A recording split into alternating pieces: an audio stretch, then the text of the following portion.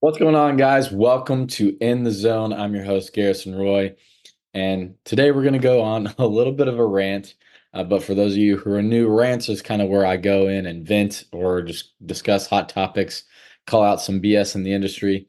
Um, so someone's got to do it. I'll go ahead and say my 2 cents in there. And then we have interviews. Those are other types of podcasts that we have. There's long talks with experts, coaches, and athletes. Also, the mental minutes, those are your quick tips to boost your mental game and improve your performance. And then also the deep dives, which is where we dig into details and learning new skills or getting in the zone and diving a little bit deeper into the little bit more intricacies, or maybe that's nutrition or some other things on how to program. We just get really, really into it, but we'll stick to the topic today for this rant. It's kind of more of a coaching tip. We're talking about vomit cueing, right? And I've seen this several times in myself. I'm guilty of this included. So don't think I'm on this high pedestal saying I'm all high and mighty and that I'm better than anyone doing this. Like, we all fall into this trap, right? So again, don't take this as an attack personally, but if you do, hey, maybe you probably need to kind of check your ego a little bit and reel it back. But we've all seen some of those coaches where they're going to have to say something between every single pitch, right? Like, it's kind of more of those little lessons that you see where kid throws one pitch to his catcher, and then all of a sudden it's like a 5-minute dissertation, where everything's kind of coming out and vomiting, or, that's the term that I kind of come from. It's like you're literally throwing everything at him and not really having much going on there, right? And almost kind of similar, but more in actions, are some of these constraints that guys are doing, right? It's more they're trying to break down things into parts. And I don't know if it's just because guys in the industry, they try to be different or try to come up with something a little innovative, which again, I'm all for trying to, have an environment where you can actually do that and experiment with some things. But at the same time, there's a point where you cross that line and it's just very excessive, and it's honestly kind of awful to look at, right? But I'll kind of go on that in a little bit. But really, you just gotta really get to know the athlete first, right? Like, I think having some rapport there is really what you want to do, and keeping it simple, right? The simplicity in coaching is really the art of it, right? Like, you don't want to overwhelm the athlete, or you're saying too much and then they're like, okay, 5 minutes later, okay, so what do I do again? Right? Like, they're just like, oh, thanks, coach. And most guys are very respectful, right? And they're going to want to, be a people pleaser, try to please the coach, do what he says, especially right in front of them. They may change it whenever they leave the lesson, or when they leave, the session, or whatever the bullpen, you know, pitch design that you guys are working on. What's going to keep it simple for them to stick? And a lot of guys that I do this with, I kind of want them to reiterate to me. I'm like, okay, hey, what did you get out of today? Right? Like, put it into your own words. Or whenever I say, hey, what did you feel? I want them to come up with the word. I'm not trying to put words into their heads or try to give them this weird dogmatic type of thinking, right? And a lot of that, again, is starting to build the rapport with the athlete. And you can still talk to them on a personal basis, especially, I think, you want to be intentional in your warm-ups, but sometimes whenever you're just like doing bands or something that's a little, just more or less doesn't involve much thought, I guess is the word I'm trying to come to, right? Like, that's where you can kind of build up some of that rapport, but you do want to have warm-ups where they're engaged and not just going through the motions too. Again, whole nother topic on that.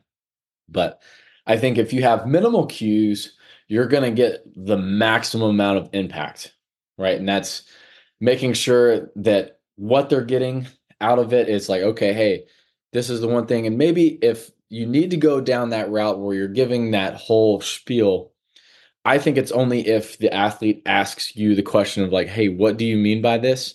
And sometimes it's better off for you to just go ahead and finish the session and then you guys kind of talk it out. I know I personally kind of got frustrated with coaches whenever I played. I was like, dude, just let me finish my pin and then we can talk about this later. Because right now, I can't necessarily change everything that I'm doing because I'm just focusing on trying to accomplish a task. I'm trying to throw this pitch.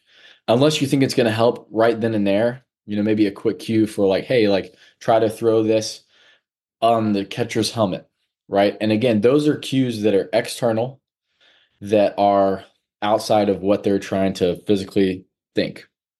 And it's kind of does come from a mindset of coaches thinking that kids are broken, which I hate because they're not broken. They just need to make an adjustment. Like that's it. There's nothing wrong with them. You don't have to break things down and do all these little minute assessments thinking that you're a wannabe PT, which whole another rant on that too. But that's my thing is just keep it minimal, keep it simple, and having some feedback from the athlete and be like, hey, is this working for you? Or is this not working for you?